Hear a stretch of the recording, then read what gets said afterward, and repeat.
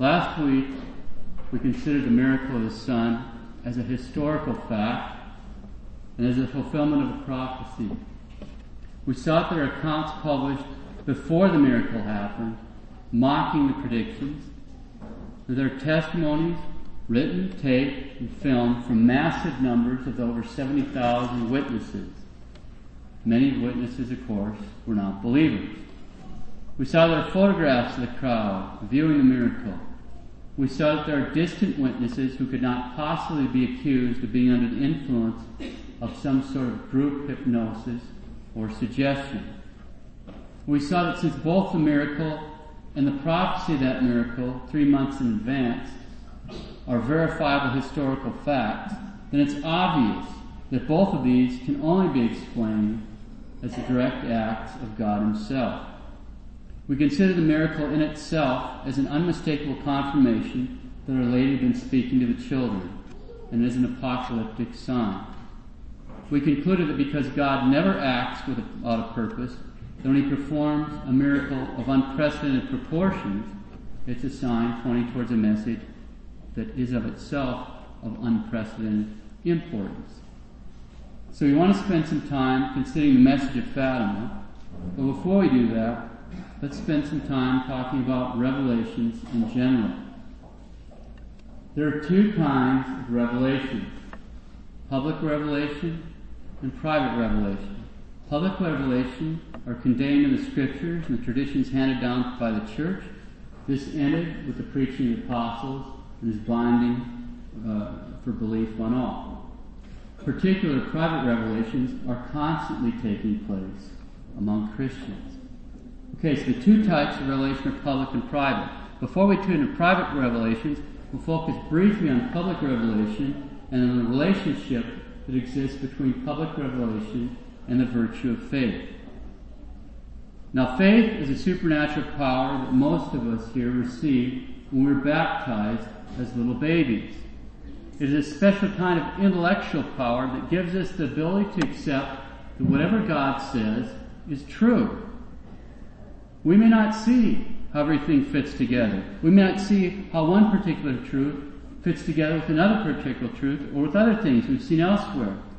But even if we can't see how it all fits together, we still believe it because He's God. Faith is a supernatural power that gives us the ability to believe things because He said so.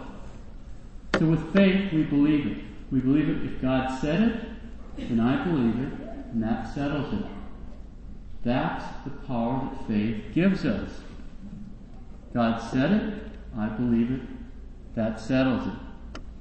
As the dogmatic constitution on the Catholic faith of the First Vatican Council infallibly teaches, quote, faith is a supernatural virtue.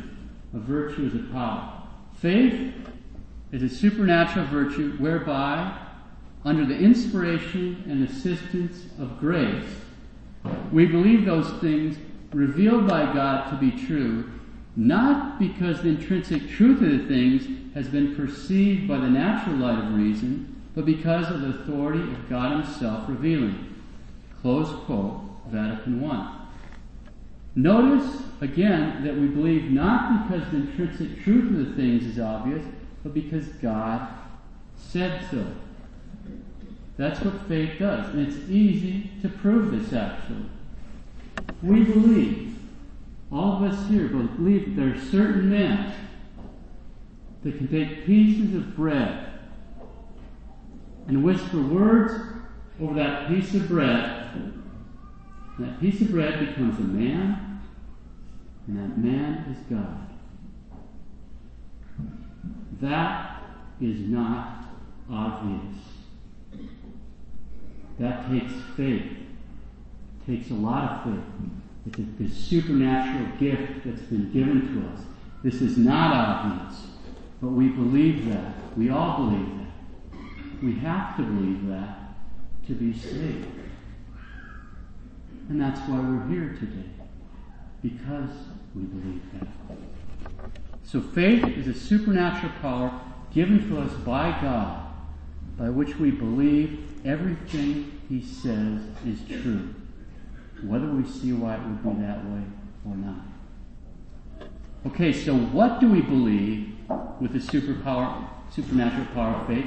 We believe all the truths which the Holy Catholic Church teaches. I refer to Vatican I again. The dogmatic constitution on the Catholic faith infallibly teaches, quote, so that we could fulfill our duty of embracing the true faith and of persevering unwaveringly in it, God, through His only begotten Son, founded the Church, and He endowed His institution with clear notes to the end she might be recognized by all as the guardian and teacher of the revealed Word. Close quote, Vatican I. God, through His only begotten Son, founded the Church as the guardian and teacher of the revealed Word, so that we could fulfill our duty of embracing the true faith and of persevering unwaveringly in it. Notice what this means. It means that our Lord established a visible church of true teachers.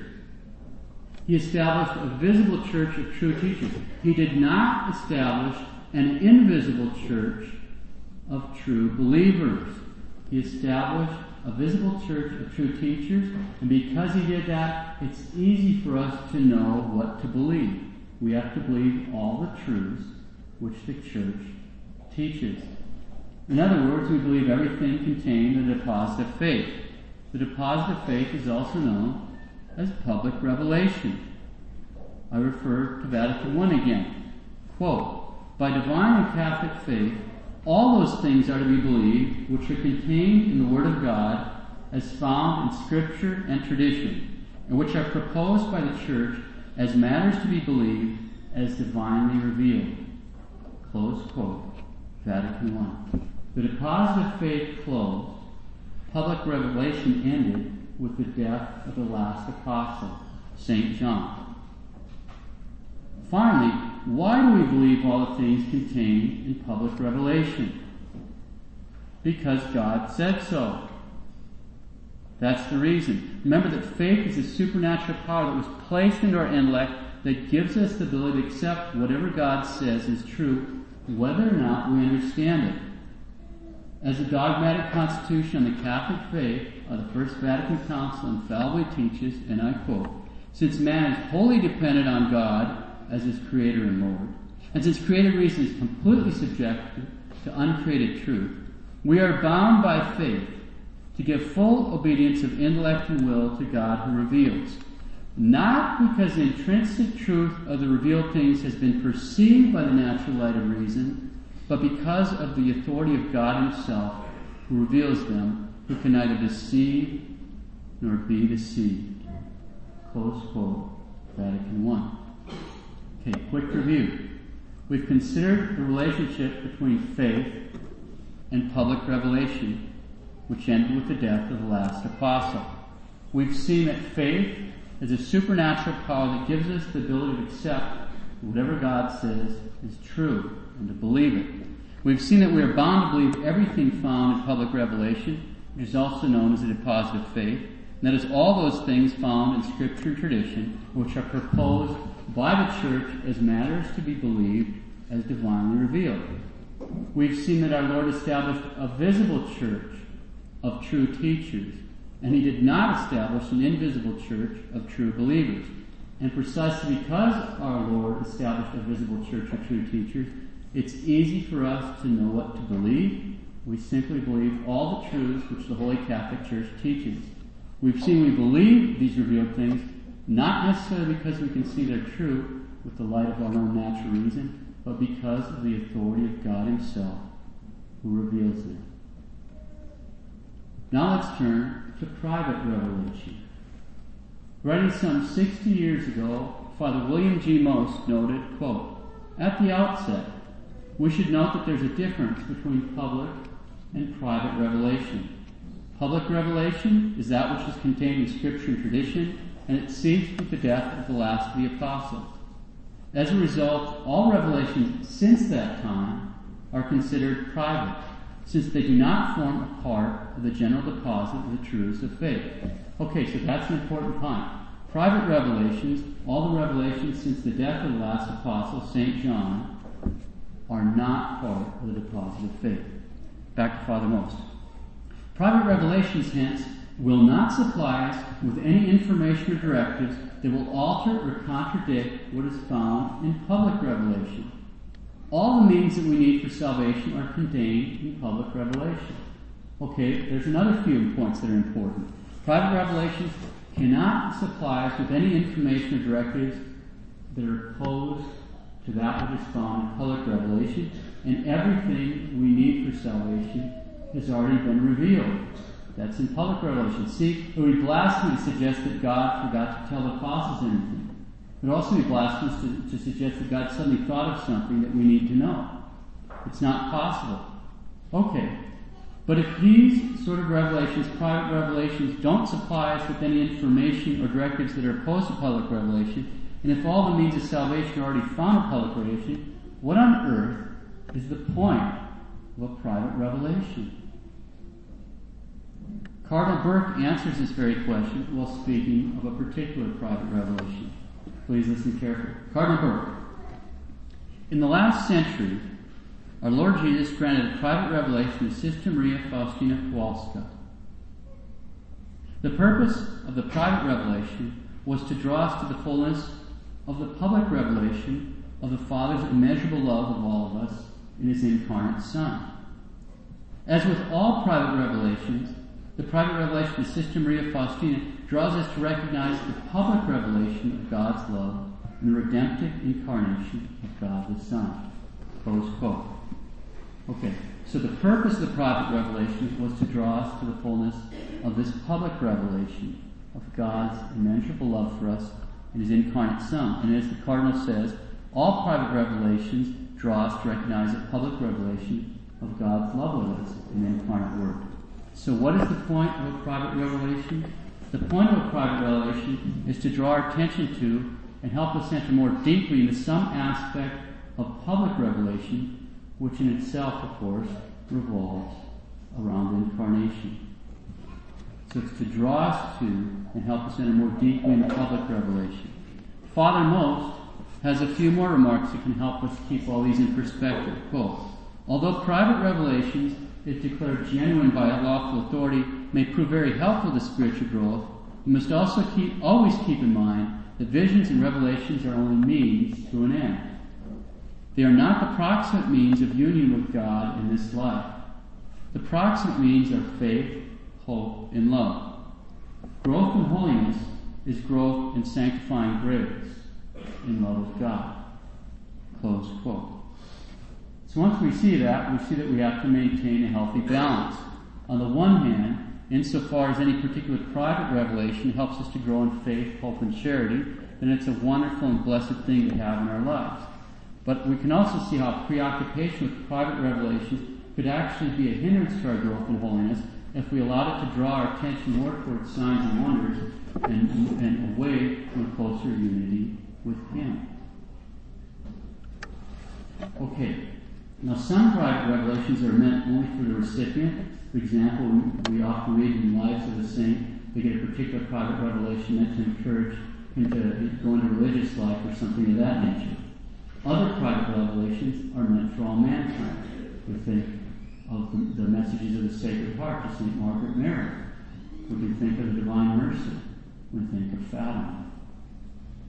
Before we consider what level of belief can be given to private revelations, let's first ask what sort of approval by the Church is possible in the case of private revelation. Now, to answer this, we'll rely on a theological tract on Christian revelation by Father Michael Nicolau, S.J. Now, I'll just quote, the approval of revelations. I'll use the Latin terms here for the different types of approval, then give a translation. I'm not sure it's readily available in Latin, that's what I translated from. I'm just not sure if this stuff is readily available in English. So I'll use the Latin term and then I'll tell you my translation. I just don't know if there actually are terms in English. I'm not aware of them, so I'll give you the straight translation, but that's why I'll use the Latin one just so we're precise. Okay. Quote, the approval of revelations. Private revelations are not approved by the Church with approbazione canonica, canonical approval, which pertains to public revelation. the contents of which are found in sacred scripture and tradition. But they are certainly able to be approved with approbazione permissiva, permissive approval, if reading them is permitted, or with approbazione negativa, negative approval, if it is declared that nothing contained within them is contrary to faith and morals, or solemne approbazione negativa, solemn negative approval, if before beginning the process of beatification of some servant of God, it is declared that nothing contained within his writings is contrary to faith or morals. Or finally, approbazione positiva, positive approval, if the divine origin of some revelation is expressly taught. For example, this divine origin is often spoken of and affirmed in documents of the magisterium treating of the revelations made to St. Margaret Mary. See, for example, the encyclical of Pius XI on reparation of the Sacred Heart. And we see this approval of other revelations, such as Our Lady of Lourdes. But in these approbazione positiva, positive approvals, the Supreme Magisterium and absolute infallibility of the Church is de facto not engaged with respect to the reality of the revelation. Nevertheless, we temerarious, now temerarious means rash and reckless and heedless and thoughtless, we temerarious and imprudent to deny these without a sufficient reason. Close quote. I'll go down that list again without all the other, just to get it, make it clear. Alright, first point. Private revelations are not approved by the Church with approbazione canonica, canonical approval, which pertains only to public revelation. That leaves four other possibilities. Number two, private revelations may be approved with approbazione permissiva, permissive approval, if reading them is permitted. Number three, private revelations may be approved with approbazione negativa, negative approval, if it is declared that nothing contained within them is contrary to faith and morals. Number four, private revelations may be approved with solemne approbazione negativa, solemn negative approval, if before beginning the process of beatification of some servant of God, it is declared that nothing contained within his writings is contrary to faith and morals. And finally, number five, private revelations may be approved with approbazione positiva, positive approval, if the divine origin of some revelation is expressly taught by the magisterium. In this last case of the temerarious, and prove to deny these without a sufficient reason. Now there are a lot of good Catholics who seem completely unaware of these distinctions. Probably it might not be readily available in English. Anyway, they seem unaware also that the fact that a private revelation, if it has approbazione positiva, positive approval, that they could commit sins. Not against the faith, which doesn't pertain to the faith, but they could commit sins nevertheless of temerity and imprudence to deny them without a sufficient reason. Certainly sins against piety too. What level of belief can be given to private revelations? There are two possibilities here. On the one hand, it's a question of recipients. What level of belief is required by St. Joan of Arc, or St. Margaret Mary, or St. Catherine of Siena, St. Faustina, the Children of Fatima, and so forth. Another question is, what about the rest of us to hear about them? We're not going to worry about the questions with regard to recipients. There's a lot of interesting information on that, but it'd be too far, of course, today.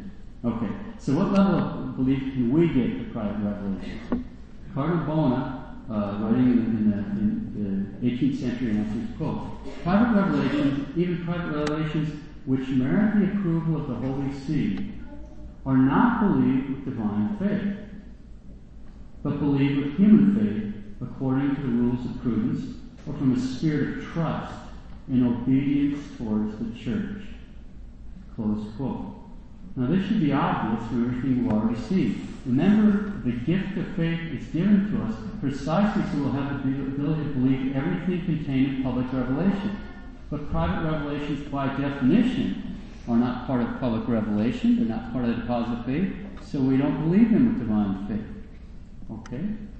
We believe them with a human faith, which is the same thing when we believe questions of history, for example. They don't give us any information or directives that are opposed to what is found in public revelation. The point of a private revelation is to draw our attention towards and help us enter more deeply into some particular aspect of public revelation. But having said that, we must also be careful not to lump all private revelations together in the same category. We should remember if the church has approved a particular revelation with positive approval, like the revelations of the Sacred Heart to St. Margaret Mary, or those of Our Lady of Lourdes, Bernadette, or those of Fatima, the 3 children, it would be sinful temerity and imprudence to deny them without a sufficient reason. So, if Blessed John Paul II said that the appeal made by Mary, our mother, at Fatima is such that the whole church feels obligated to respond to the request of Our Lady, and the message imposes an obligation on the church, since, as we've seen, the obligation here cannot possibly pertain to the faith itself, then the obligation referred to by our previous Holy Father has to be understood at this level, at the level of human prudence. And all that being said, time for some precautions. When we're dealing with private revelations, we have to be very careful. We went through the 4 levels of approval, and then there's stuff that isn't even approved yet. So you have unapproved, and then you have the 4 levels of approval. We have to be very careful. In the first case, speaking for each one of us individually, we must never desire to personally have a vision or revelation. And should we somehow experience one, we should reject it. Why? The great mystic and doctor of the church, St. John of the Cross, explains, quote, "The devil rejoices greatly when a soul desires to receive revelations, and when he sees it inclined to them, for he then has a great occasion and opportunity to insinuate errors. By the rejection of evil visions, the errors of the devil are avoided. And by the rejection of good visions, no hindrance is offered to faith, and the Spirit harvests the fruit of them." I'll read that one again. By the rejection of evil visions, the errors of the devil are avoided. And by the rejection of good visions, no hindrance is offered to faith, and the Spirit harvests the fruit of them. It is clear then that these central apprehensions and visions cannot be a means to union with God. Close quotes, St. John of the Cross. The great mystic and doctor of the church, St. Teresa of Avila, makes comments very much along the same lines. Quote, "I most earnestly advise you that you never pray nor desire visions or revelations yourself, though it may appear to you to be very good. No one should seek this for several reasons. For example, such a one is certain to be deceived, or is at least in great danger of delusion, for a door is thus left open to the devil. And when people strongly desire a thing, the imagination makes them fancy they see or hear." Close quote, St. Teresa of Avila. Now in this regard, Father Most also makes some important points. Quote, "The dangers of diabolical interference are very great. Many cases on record in which the devil appeared in the guise of our Lord." And let me parenthetically insert that here. And Our Lady too. If you're familiar with the history of Lourdes, whilst Our Lady was appearing at Lourdes, all of a sudden there were all kinds of false apparitions, dozens of them in the region around there. Why? Because the devil goes, uh-oh, we got to make this look ridiculous, so he's appearing all over the place to distract people from the actual one. And some of them are pretty convincing. Back to Father Most. "Many cases on record in which the devil appeared in the guise of our Lord, and even gave true prophecy and urged people on to virtue. The devil is willing to tolerate some real good, so long as he has hope of accomplishing greater evil out of the affair in the long run. A large number of cases of alleged visions are probably diabolic. 60 years ago, Father Morris pointed out that many cases on record in which the devil appeared in the guise of our Lord gave true prophecies and even urged people on to virtue. It's like a chess game. He is willing to tolerate some real good. He'll sacrifice a bishop if he can get a queen. A large number of cases of alleged visions are probably diabolic. My friends, if that were true 60 years ago, it is certainly true today. We have to be careful. Back to Father Most. It is clear that our attitude to private revelations must be marked with great caution. Above all, we should adhere closely to whatever directives the authorities of the church give in any particular case, never daring to act contrary to them. We should never act contrary to the decisions of the authority of the church. This is true even if we should think that we have better than the usual hearsay reports on alleged revelation. It is true that the local bishop is not infallible. But let us remember what our Lord told St. Margaret Mary, quote, "I love obedience, and without it, no one can please me," close quote. That's the Sacred Heart. Even if the bishop in charge should make a mistake and reject true vision, we, in following him, are guided by obedience, without which no one can please God. We must be careful not to let our spiritual lives center about private revelations. We must diligently preserve an attitude of submission to the ecclesiastical authorities, for pride in one's own judgment in these cases can easily lead to contempt for authority. Close quotes. How we need to heed that advice. The first thing when we hear of some apparition that hasn't received approval is to check into what the local bishop has said about the alleged private revelation. Please note in these matters, it doesn't matter if the bishop is a liberal or a modernist or what have you. If he's acting as a bishop, he's a bishop. When a liberal says Mass, it's still Mass. It can be pretty horrific with the circumstances on it, but the power resides in the person, whether or not he's a particularly good person. This is another kind of error that the devil induces into people's minds. Well, the local bishop is this, that, and other thing. It may be true, but that has nothing to do with the fact that he's rendered a decision on all these things. We need to listen up. Our attitude to private revelations must be marked by great caution. Above all, we should hear closely to whatever directives the authorities of the church give in any particular case, never daring to act contrary to them. Even if the bishop in charge should make a mistake and reject a true vision, we in following are guided by obedience, without which no one can please God. So if we've been following a particular private revelation, then we find out that the local bishop has rejected it, what ought our attitude to be? Perfect peace. We should walk away with perfect peace. We didn't know better, now we do, so we back away in perfect peace. That's the Catholic attitude.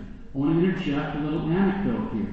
I have someone that I know very well who's actually in a commission for a bishop to study a particular apparition where allegedly Our Lady was appearing to this pious, good man. There was supposed to be something built. At this time, he already had in the neighborhood of $250,000 donated for it. The commission studied all the alleged meshes and so forth. They came back, we don't see how this could be supernatural. Now that's just advisory to the bishop, because the bishop thanked him and said, that's what I've discerned in prayer too, I don't think it is. Now here's the Catholic aspect of it. He told the gentleman that I don't think this is a true apparition. The guy said, I thought Our Lady was talking to me. It's clear she isn't. He gave the money back. That's the Catholic attitude. That's the correct attitude. You're certainly not going to offend heaven by obeying. Even if the bishop in charge should make a mistake and reject a true vision, we in following him are guided by obedience, without which no one can please God. Now on that note, and fully recognizing that some of what I might say now may cause some dismay, I will read from excerpts of statements of several local bishops regarding so-called apparitions in their respective dioceses. From the November 4th, 1986 letter of Bishop Francis Magavero of Brooklyn, I may have mispronounced it. Quote, I, the undersigned diocesan bishop of Brooklyn, in my role as a legitimate shepherd of this particular church, wish to confirm the constant position of the Diocese of Brooklyn, that a thorough investigation revealed that the alleged visions of Bayside completely lack authenticity. In consultation with the Congregation of the Doctrine of Faith, I hereby declare that 1. No credibility can be given to the so-called apparitions reported by Veronica Lupin and her followers. 2. The messages and other related propaganda contain statements which, among other things, are contrary to the teachings of the Catholic Church, undermine the legitimate authority of bishops and councils, and instill doubts in the minds of the faithful. For example, by claiming that for years an impostor pope governed the Catholic Church in place of Paul VI. Close quote. There's much more in this letter. Regarding Medjugorje, over the past 30 years, there have been many statements by the two bishops. Limit ourselves to 2. And you can go on the website and you can get stuff. You don't have to read Croatian because of the English translations of different things, but it's easy to Google the bishop's name. In 1990, Bishop Zanuck issued a statement concerning a Franciscan priest, Father Vagel, who was dispensed from his vows and expelled from the Franciscan order by direct command of Pope John Paul II as a result of his immoral conduct. Now, his immoral conduct is so outrageous, I can't mention it from the pulpit. If you just think of Luther. If you know a lot about Luther, think of Luther. You're on task. Anyway, as the bishop points out, the whole time Father Vagel is living an outrageously scandalous life. He's still saying Mass, etc., etc., etc. The seers claim that Our Lady had appeared to them on 13 occasions, saying that Father Vagel was innocent, that he was as entitled to celebrate Mass as any other priest, and that the bishop was harsh. Well, this is outrageous. There's no way Our Lady would say something like that. Number 2. In October 1993 issue of his Diocesan Journal, Bishop Ratko Peric stated, quote, "The bishops of Yugoslavia at a spring meeting at Zadar on April 10, 1991, dutifully declared, on the basis of studies, it cannot be affirmed that supernatural apparitions and revelations are occurring." This is an exceptionally clear ecclesiastical ruling, and is a rebuttal of the claims of all those who claim to have seen the gospel everywhere and at any time since 1981. If after serious, solid professional investigation, our Bishop's Conference had the courage to declare that Medjugorje's apparitions are not supernatural, in spite of mass historians' convictions to the contrary, then it is a sign that the Church, even in the 20th century, upholds the truth and keeps it safe. 1 Timothy 3:15. I affirm this unequivocally. Close quote. Let's close. The dangers of diabolical interference are very grave. We've seen that many cases are on record in which the devil appeared in the guise of our Lord and our Lady, and even gave true prophecies and urged people on to virtue, because he's willing to tolerate some real good as long as he has a hope of accomplishing even greater evil in the long run. A large number of cases of alleged visions are probably diabolic. It is clear that our attitude to private revelations must be marked by great caution. Above all, we should adhere closely to whatever directives the authority of the Church give in any particular case, never daring to act contrary to them. Even if the bishop in charge should make a mistake to reject a true vision, we, in following him, are guided by obedience, without which no one can please God. We must be careful not to let our spiritual lives center around private revelations. We must diligently preserve an attitude of submission to the ecclesiastical authorities in these matters. For pride in one's judgment in these cases can easily lead to contempt for authority. Let us pray.